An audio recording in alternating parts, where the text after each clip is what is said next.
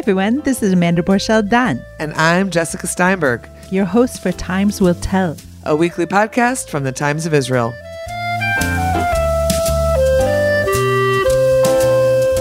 Hi everyone, this is Amanda Borchel-Dan. I don't know about you, but every once in a while I read a blog on the Times of Israel website and think, I really want to meet this person. That's the case with our guest this week on Times Will Tell, Marc Sheinar, who wrote the moving blog, Broken Roads, Leadership, Authenticity, and Sexuality.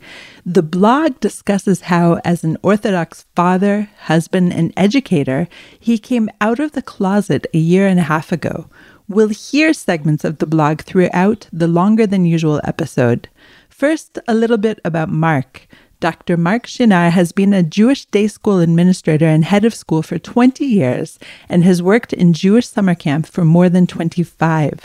Today, his main focus is on helping schools shape cultures that inspire within its administrators, teachers, and students a willingness to be vulnerable, to take risks, and to live lives of courageous authenticity and empathy. Marc made Aliyah in 2017 and lives in Modi'in, where he and his ex-wife are raising their 4 sons. Let's hear a little bit from Broken Roads.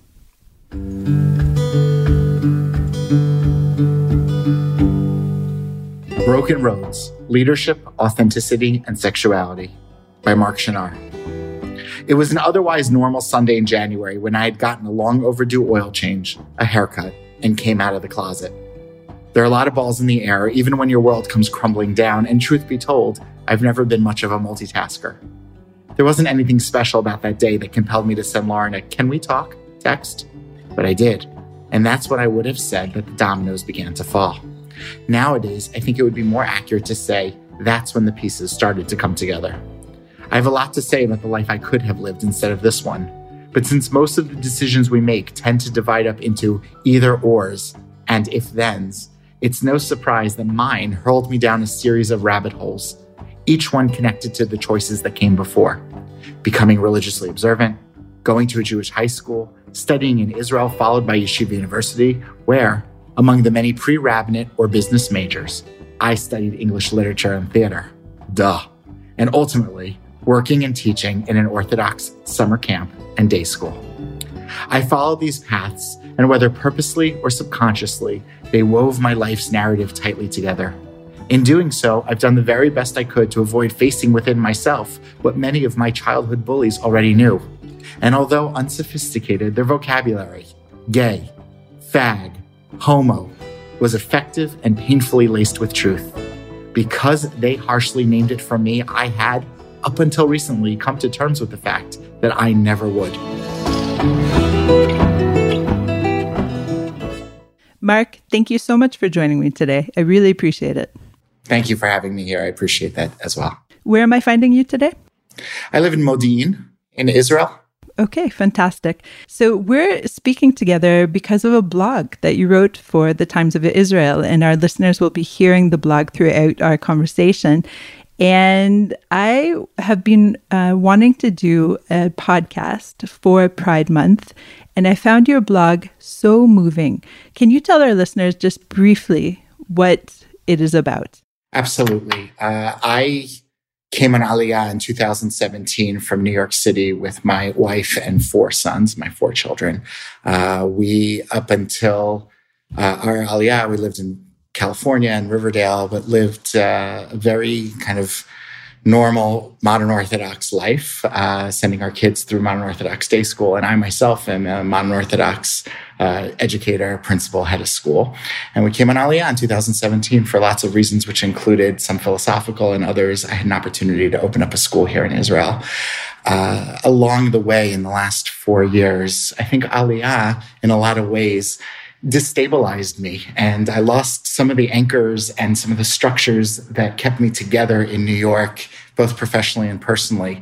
And as I was finding myself a little bit more untethered and having a harder time keeping those pieces together, I started to embrace the possibility that my sexuality, which I had known since I'm 8 years old that I'm a gay man. Well, at the time, a gay boy.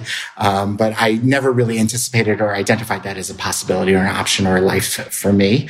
And so I made a series of choices about, since I'm as young as 8 years old, about keeping within a very kind of strict, structured context. I became Orthodox when I was 13, for example, as part of a process to choose a lifestyle that was not going to be gay.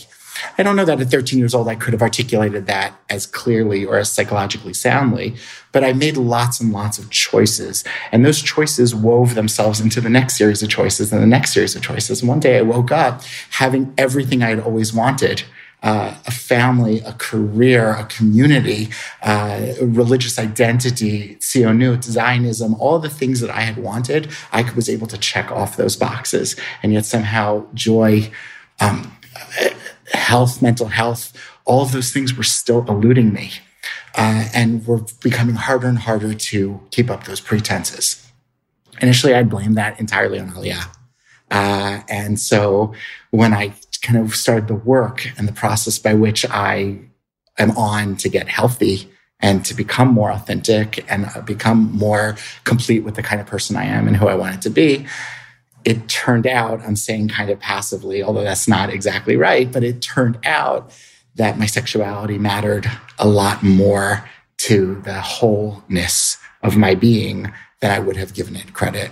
Now, I think there's a lot to unpack already, so I'm just going to stop you here. And I think for many of our listeners, they'll say, what, an 8-year-old? There's no way that an 8-year-old can know something like that about it.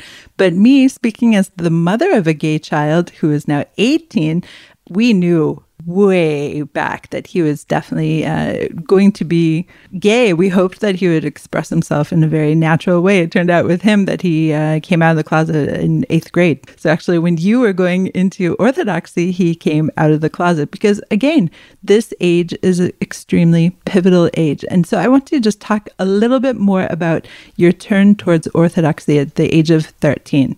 What was your first exposure to it? So I grew up in Atlantic City, New Jersey, which was not a very rich Orthodox community, but it was a very intensive Holocaust survivor community. So my grandparents are Holocaust survivors. They lived around the block, and there was a very robust Holocaust survivor community at the time, growing up in the 80s and 90s in South Jersey.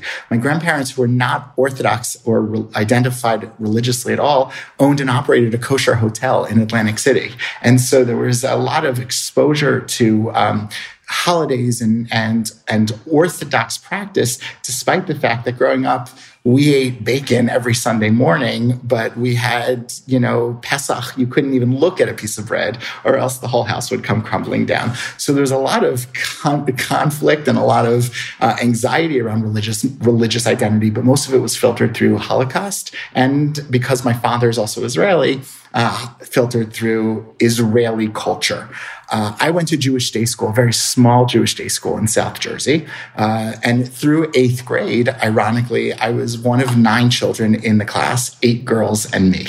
And so I was the only boy in the class, and I have only sisters growing up. So I didn't really have a lot of friends that were boys, and I didn't have a lot of opportunities to kind of engage in what one might call standard or stereotypical boy games or boy behaviors, or I just didn't, nor were they interesting to me. But I grew up in an environment where it was a predominantly, female social circle and group. And I went to Jewish day school. My older sister went to Atlantic City Public High School following 8th grade Jewish day school. And she would come home every day and tell me these horror stories of what it was like to go to public school. Now, I don't know if those were real or those were my older sister, who's 3 years older than me, just being an older sister, who would say things like, well, when you go to Atlantic City High School, they'll just beat you up when you get there. And who knows, what kind of story she was telling. She turned out to be pretty great. So I'm not sure. But all I knew is my 13 or 12-year-old self said, oh, I don't want to get beat up. And I was already very, very vulnerable. And I felt vulnerable because kids would call me names growing up all the time. You act like a girl, you run like a girl, you throw like a girl, all this kind of old, and even terms like, you're fag, you're gay. Those were terms that I'd heard and I was hyper scared of. And I certainly would never speak to my parents about it. So I had all these notions in my head of wow, I'm in a Jewish day school and that feels small and safe. I was involved at the time in NCSY, which is a kind of an Orthodox youth group that my elementary school had access to in New Jersey. And I said, wow, if I become Orthodox at a young age, I don't have to go to Atlantic City Public High School, and I don't have to kind of carry that line of fear into high school, and I can kind of stay in this cocoon bubble, and that will probably work for me and kind of keep me together. And so I literally became Orthodox overnight. My parents took me for a McDonald's dinner the day before I became Orthodox. And then the next day I put a kippah on my head and said, okay, I'm going to be Orthodox. And I was. And my parents, I think, always assumed that would be a phase that would, run its course. And somehow within that Orthodox community, I found friendship and community and stability that I was looking for. And it never really did phase out as a result. So I assume then that you went to an Orthodox high school and then you were mostly with boys at that point, correct? So in ninth grade, I went to an all-boys high school, and that really didn't work for me. There was just a cultural tone and sense, and it was a little too to the right of where I was or understood. And this really had very little at the time to do with my sexuality, and it had everything to do with my general feeling of like, do I belong? I'm not an Orthodox kid, and I'm now in this really more right-wing, intensive yeshiva environment. So by 10th grade, I switched into a co-ed Orthodox yeshiva high school, which had more of a centrist leaning to it. Although whatever that meant in the 1990s, we still didn't talk about sexuality in high school. It wasn't what we'd identify now as a safe space for any kind of diversity, being whether we're talking about sexuality or learning or socioeconomic or social emotional. That just didn't exist as much. Schools certainly weren't talking about it as much in the 1990s. At least as a student, I didn't perceive that to be true. But I did go to yeshiva high school, and then I went to yeshivot. I went to gap year in Israel for 2 years, Shana Aleph and Shana Bet, before going on to Yeshiva University. So I did stay within the system. And then you began running the system. In fact, you became an educator yourself for these more liberal Orthodox high schools, though, correct? That's right. Not purposefully, but one can't help but notice that the two schools that I ran or was involved in running in the United States was on either coast, one in Oakland, California, and one in Riverdale, New York. And both certainly have much more, centrist liberal leanings and are more open communities towards that level of diversity. I recognize the irony almost of the fact that I was married and moving to San Francisco, California, and was playing the role of straight and couldn't, San Francisco in my mind seemed like, a playground for what my life could have been, but I wasn't in that world. So I kind of stayed outside and looked at it from the outside looking in. I became at 27 years old, the principal of Oakland Hebrew Day School in California, even before we started having kids. I was married already, but my kids weren't born yet. And then ultimately came back to Riverdale and went to SAR High School. And I had taught at SAR Academy prior to moving to California. So SAR was a homecoming for me in a lot of ways as well. Hi, Times Will Tell listeners. We're glad you're with us for Times Will Tell, our weekly Times of Israel podcast. You should also check out our daily briefing, the 15-minute podcast dropped every Sunday through Thursday, in which we speak to our fellow Times of Israel reporters and correspondents, covering the very latest news and headlines. You can subscribe to the daily briefing wherever you find your podcasts.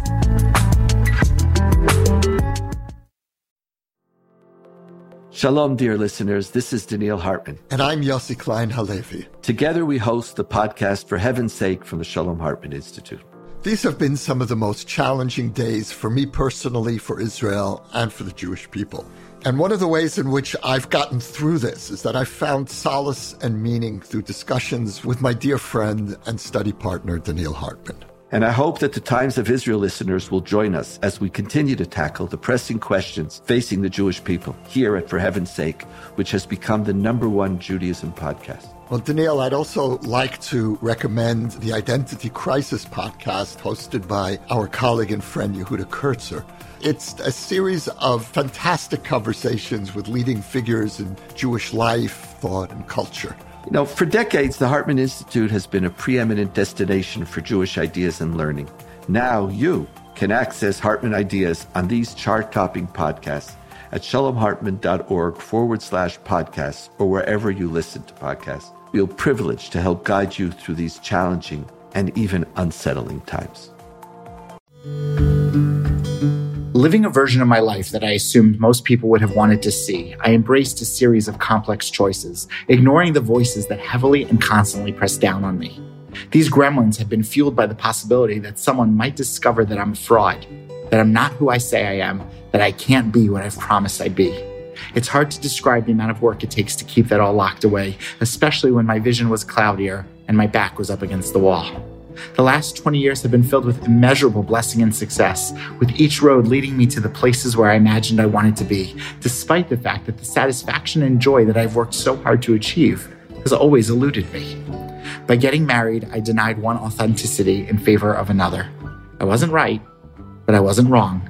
And this is a nuance that my family and I will have to grapple with for the rest of our lives, especially now that they've been thrust into a new life that they had never asked for or wanted.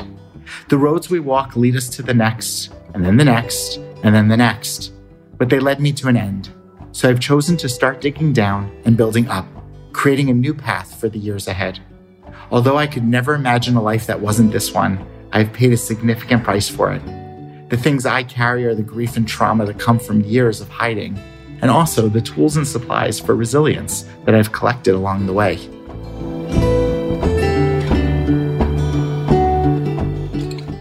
So throughout this whole period, you recognize in yourself, or at least that there's a part of yourself that is gay, that is attracted to men, that is not living the life that you perhaps want to be living it. Are you speaking with your wife about this as well?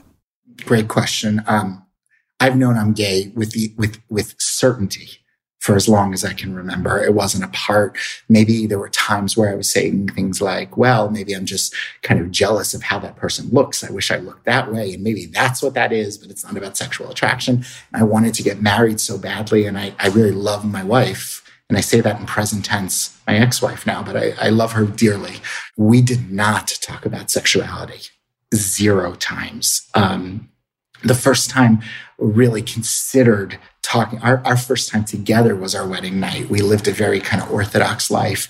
We lived what we call Shomer Negia, which means like we didn't touch before getting married. And that was religiously very acceptable in our social circles, but extremely convenient for me. And I embraced that convenience entirely. And she was always somewhat confused by it. But given that I was a Jewish educator and working in camp and working in Orthodox day schools, that persona was so easy to hold up. And then when we got married, I'm shocked at what I didn't know about sexuality and intimacy as a 25-year-old who got married. And I knew on my wedding day, which was meant to be, without question, the happiest day of my life, I knew that I was experiencing trauma. I felt trauma. I still kind of can attach on to that feeling so many years later, 20 plus years later. It was choice, meaning I felt like I had a choice. I felt like I was making a choice, but I also felt like I was going down a path I would have to walk to my grave with. And I, honest to God, couldn't latch onto like happiness even on my wedding day, which was something I had planned and wanted so deeply and badly for myself. And my wife and I, in so many ways, were so good together. And yet in this massive way in which she was completely in the dark, we couldn't have been further apart. And that took its toll in so many ways throughout the 20 years of our marriage, especially once our youngest was born 9 years ago and our lives were no longer about creating kids, and having a family. And then we were just kind of looking and saying like, wow, this chasm is getting wider and wider between us. Why? And we never even spoke about it until the day I came out to her a year and a half ago. I want to just drill down a little bit. You're walking into this gilded cage where you see through the bars this life that you could be leading, but you decide to close the door and to make the best of the situation for sure, and to create this amazing family with your partner. So when you did come out and speak with her about it, what was her reaction? She had no clue at all? So we had known for a long time, relatively speaking, that our marriage was rocky and that there was a distance. Neither of us are angry people, and there's not a lot of fighting in the household. There was not a lot of anger in the household. There was a lot of chilly distance. And so our lives together became very transactional.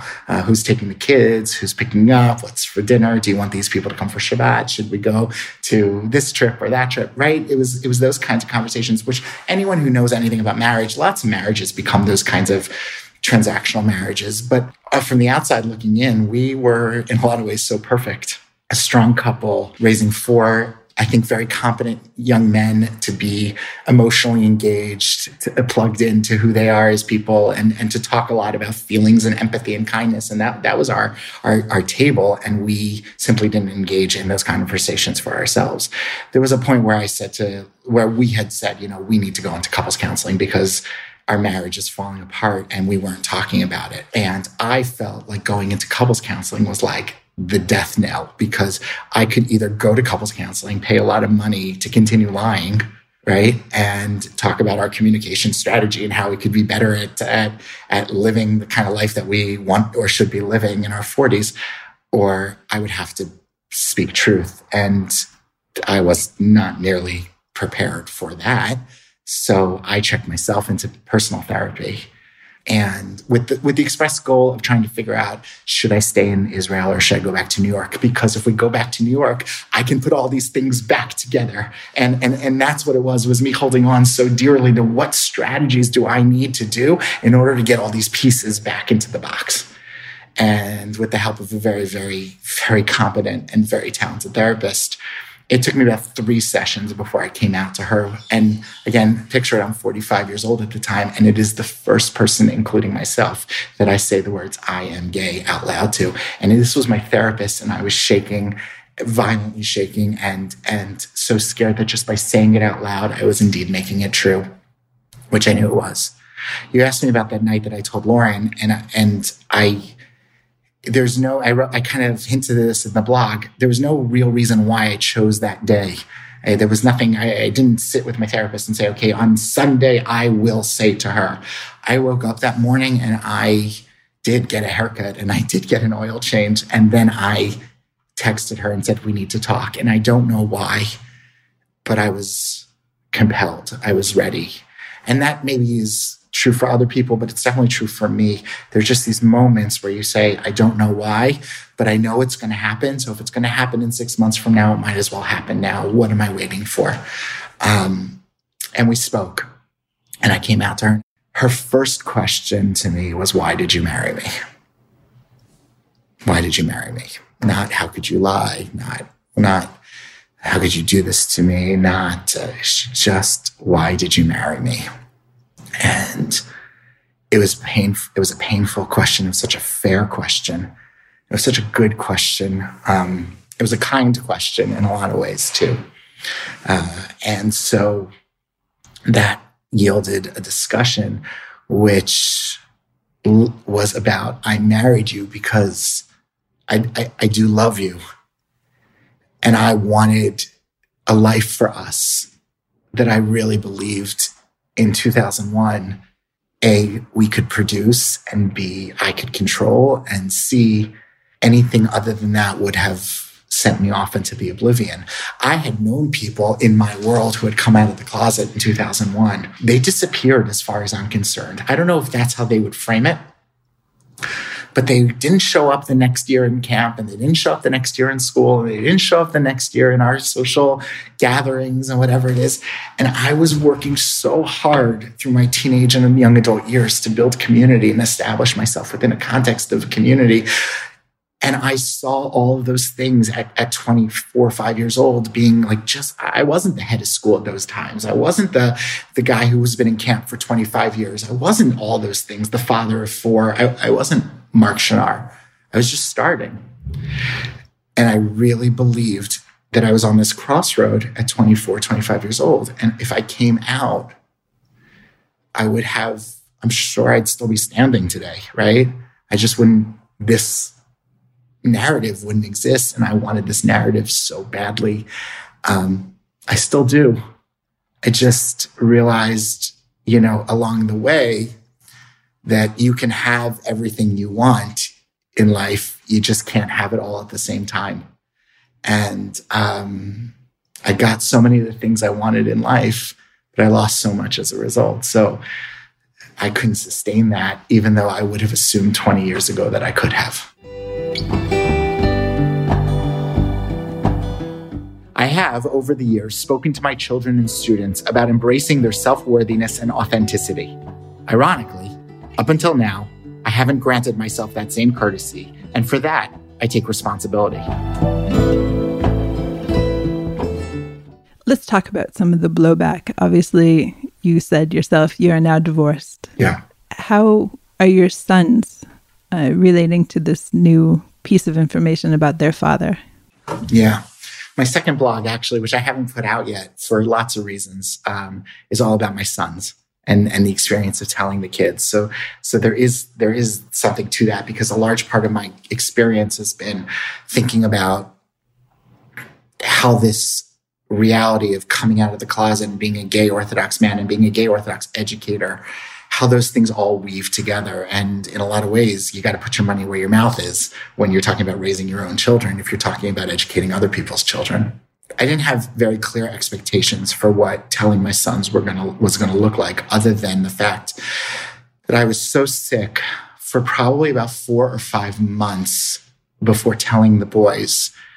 I have 4 boys who are now ages 17, 14, and 9. So when we told them, they were 16, 13, and 8. There are very few moments in life where you can point to that day and say, okay, that's the day where everything will change. I don't know what it means, but I knew that telling Lauren didn't mean that the world knew. That could have been something that she and I could have shouldered together. And we could have made decisions that were very different. We could, right? There's a lot of families look a lot of different ways. And Lauren and I could have made a lot of decisions that said, fine, you're gay. We'll pretend we've made it this far. You do your thing, I'll do my thing, or not. I don't know. But those were all on the table. But we knew that once we told the boys, that we couldn't unring that bell. Telling the boys meant telling the world, because we weren't going to ask these 4 children to carry or shoulder a secret for us that was so much not theirs to carry, and be such a bad educational message that I'm going to tell you a secret, now you walk around with it. I mean, anybody who knows anything about education knows that's not what you're going to do if you're telling children big news like this. And so up until the very day when we told the boys, and I say we because Lauren and I did it together, up until the very day when we told the boys, I was sick in ways that I can't quite describe to you. I couldn't eat, I couldn't sleep, I could barely breathe. I just lost so much energy and joy, because I will say now on this podcast, so deeply underestimated my children and their capacity to face hard things and their capacity to love and to get it. And a large part of that, I give credit to 2022. And a large part of that, I give credit to Lauren and me and how we raised those boys in the worlds we raised them in. But we sat down and we told the boys. And that was basically, my mantra was the same thing I said to Lauren. The opening gambit was, since I'm 8 years old, I know I'm gay. That was the opening gambit. It was not, mommy and I are getting a divorce and we want to explain why. Because we all even thought that was a deliberately poor educational direction. We weren't getting a divorce because I was gay. I am gay. And we're getting a divorce. And that nuance felt really important to us.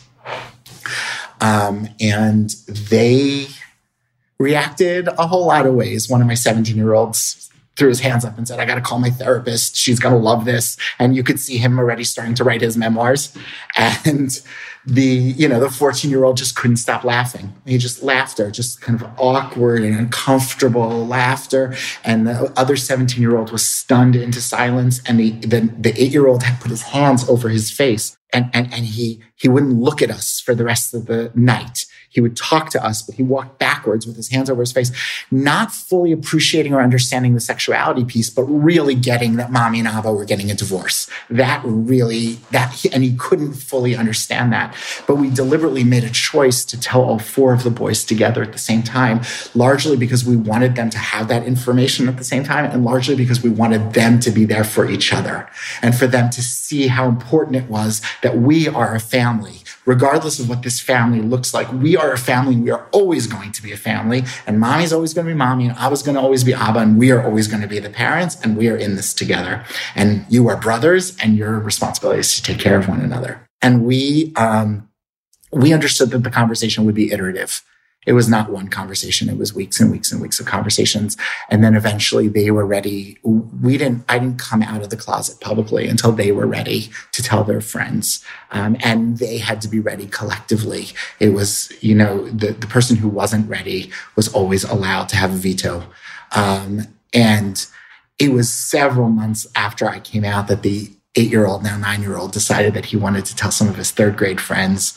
And that was a new kind of conversation about what that meant, especially because we're in religious schools here and he's in 3rd grade, and what people do and don't know or willing to say or not say about sexuality, and dealing with the Israeli system also. And I had this crazy urge to just be like, protect. But I also at the same time couldn't say to him, no, we don't talk about that with 3rd graders, because we did talk about that with 3rd graders. We do talk about that with 3rd graders. And so we talked about the differences between secrets and privacy. And secrets, this is not a secret, but privacy means we don't go into the middle of the classroom, and say, hey, everyone, my dad's gay, and have a great day, And so we kind of worked with him and his mechanechet and his teacher, who was lovely and respectful and asked great questions. And he ended up he had this list of 10 or 12 friends that he wanted to tell. But after he told 2 or 3 and received very, very fine responses, he felt like he had said enough and he wasn't ready to talk more. And that was also very interesting. So the kids, each in his own way, last week was Tel Aviv Pride. And one of my 17-year-olds said, I'm going to Tel Aviv Pride. And I wasn't going. Felt a little too much and overwhelming for me. I said to him, why are you going to Pride? And he said, well, I'm proud of you and I want to support you and it's fun and we're going to go. And so... You're killing me here. I'm just crying. It's pretty remarkable.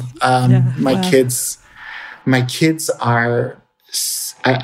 They're just regular kids. They really are. They don't pick up their clothing off the floor. They leave wet towels on the bed. They don't wash dishes, and they're kind of mean to each other when they're playing PlayStation. They're just regular kids. No one wants to walk the dog. But when the rubber hit the road and you said, okay, what kinds of people are we dealing with here? We hit the jackpot, I would say. Let's discuss work. Imagine that was a bit of a different reaction, because being homosexual in an Orthodox environment is still not being paraded in the streets in most environments, and it's not being proud of you for coming out. It's more of shock and dismay, I would imagine. So definitely not shock and dismay, I'm happy to say. There is a movement now, and people are riding that wave on mental health, especially post-corona. And there is an understanding right now that authenticity and truth and vulnerability are all courageous acts of leadership. And there is space for that in our environment, in our world. So I'll say a couple of things. One thing that made it very easy for me to come out as a head of school is that I'm currently working for Alexander Mas High School in Israel, which is a pluralistic school. And so sexuality didn't butt up against in any way, shape, or form any sort of religious sensibility. And so for their purposes, I have to say that the universe somehow landed me at Alexander Muss High School at this time in my life was also nothing short of a miracle, because the reality is that I didn't have to contend with it at such a deep level. I think partly my blog, which you read and this kind of inspired, when I wrote it, it wasn't news to me. I had come out of the closet publicly a year and a half ago. And yet somehow my own naivete around the world, and I say that really with as a part of my own learning process, it came out literally.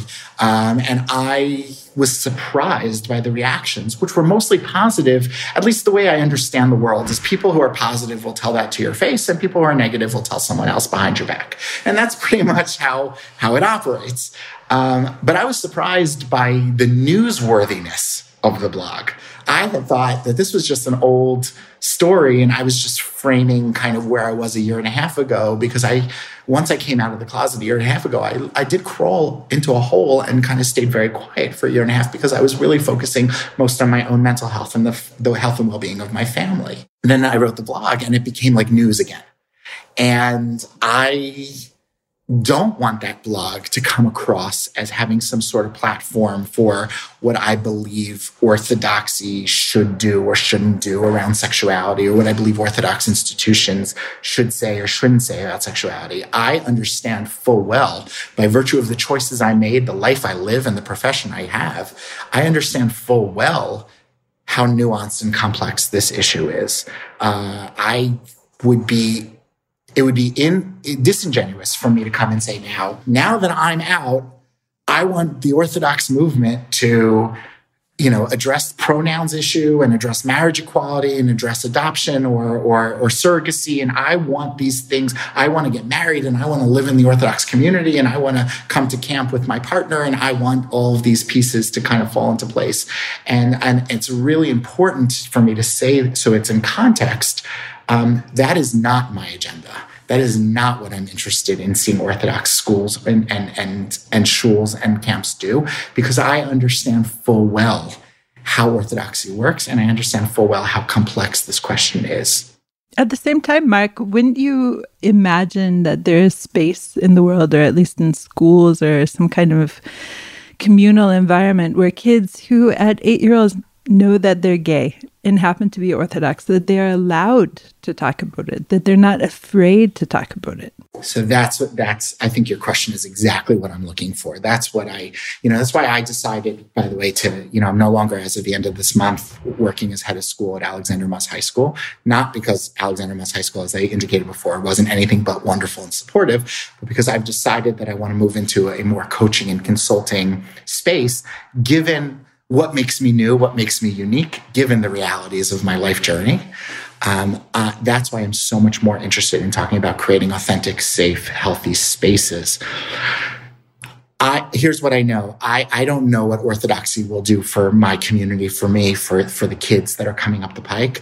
I just know that I don't want anyone leaving Orthodoxy because of something we said or we did or we, didn't acknowledge. Amanda, what makes things so complicated for me is I don't hold on to the word regret too much, because on the one hand, do I wish I lived in a world and an environment where 20 plus years ago I could have come out and saved myself and spared myself so much trauma, grief, pain, loss of intimacy, and the loss I created for my now ex-wife. Do I wish that was all true? Of course I do. The answer is yes. Do I regret for a minute those amazing kids that we brought into the world, this life that I built for myself, the work that I was able to do for thousands and thousands and thousands of students along the way, and in some ways perhaps have been, even closeted, have been a positive role model and a guide for them along the way and create safe spaces for them? I don't regret that for a minute. What do I want? I want our schools to be places, and our shuls and our communities to be a place where we don't have to hide. People are going to make all kinds of choices, and those choices are going to work for them or not work for them ultimately, but there are reasons why people make the choices they make. I don't have a strong opinion one way or the other on any individual person's journey. I think that is extremely personal and must be individualized. But I chose to stay in the closet because I felt like I had no choice other than to stay in the closet if I was going to stay in the community. If I could change anything, I would have allowed the person in my shoes to see there is a world where you can come out of the closet and stay in this community. And there's a world where you can stay in the closet and perhaps get other benefits of the community. And we can't necessarily integrate all those pieces, but it's all there in front of you. Now let's kind of think about what to do. Children are such blank slates in so many ways, but at the same time, they definitely reflect their culture and the houses they come from. I know anecdotally from my son, after he came out of the closet, we live in a community that has a mixed religious and secular school. So it's both together in one school. And some of the kids were saying to him, it's against the Torah, you are, a sinner, and things of that nature, which is definitely reflecting a different concern than our household reflects, shall we say. And these are kids who are 12, 13 years old. How do you make a space when already by then they're formed and they're prejudiced against?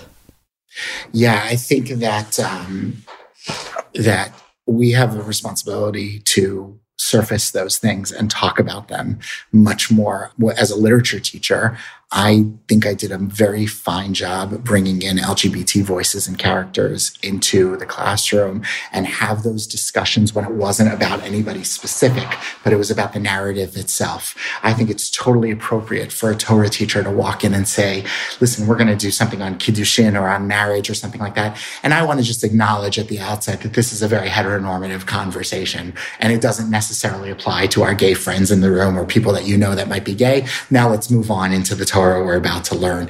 I think that there are so many tiny little things that we can say that don't make it about, oh, Mark Shinar is the gay kid, let's make sure he feels comfortable. But let's just start changing culture by just changing little tiny nuances in our language. We've done that for years by changing school applications from mother and father to parent one and parent guardian two. We could do that in so many ways by just acknowledging for half a second that the world is nuanced and complicated. And yes, the Torah has something to say about a lot of things. The Torah has something to say about a lot of things that we do and don't do. I personally have never felt that pasuk in Vayikra is the thing that is holding me up. My issues were always so much more about social integration and being a part of a community. It wasn't a halachic debate internally for me.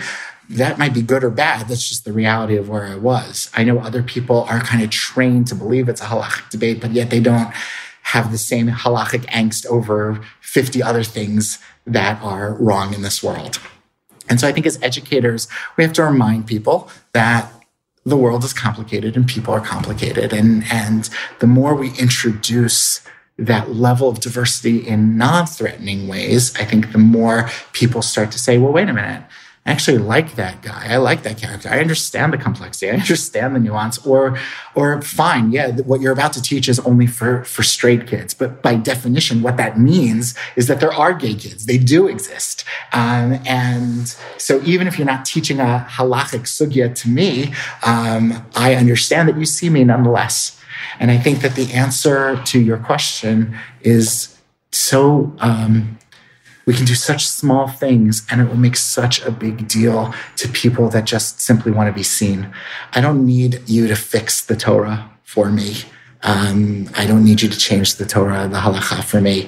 I just need you to see me and to see my value. And I spent so many years, Amanda, believing I wasn't worthy of joy and I wasn't worthy of love and I wasn't worthy of intimacy. Or if I was worthy of those things, then I wouldn't be worthy of community or friendship. And none of those things are halachic issues for me. They're about something that's so much more social emotional. And I think we can hold both those things in our hands at the same time. It's complicated, but so is everything else.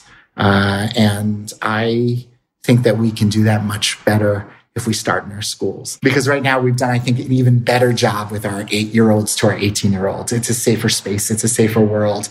We've done a pretty good job moving the needle. Not saying we're done, but we've done a good job moving the needle for our 8 to 18-year-olds. I'm still interested in what's happening to our 25 to 45-year-olds. And that's my personal experience. But of course, if we can shift the needle for our 8 to 18-year-olds, we can only assume and hope that by the time they become the adults running the room, that needle will be shifted even further. Again, what does that mean?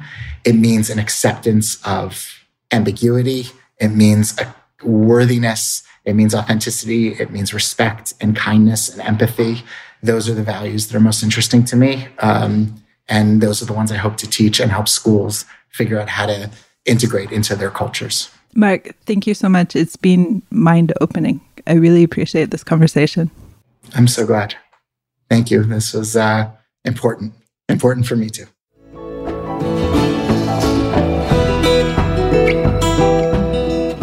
Through this blog, I invite you to join a conversation about challenging assumptions, surfacing truths, and talking about how we get from there to here.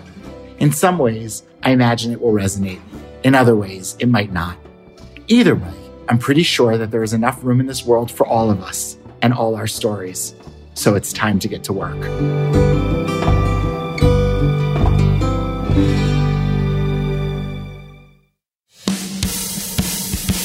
Thanks so much for listening to Times Will Tell from the Times of Israel, and thanks to our producer, Gilad Brownstein. Please subscribe wherever you find your podcasts and check out our daily briefing news show every Sunday through Thursday.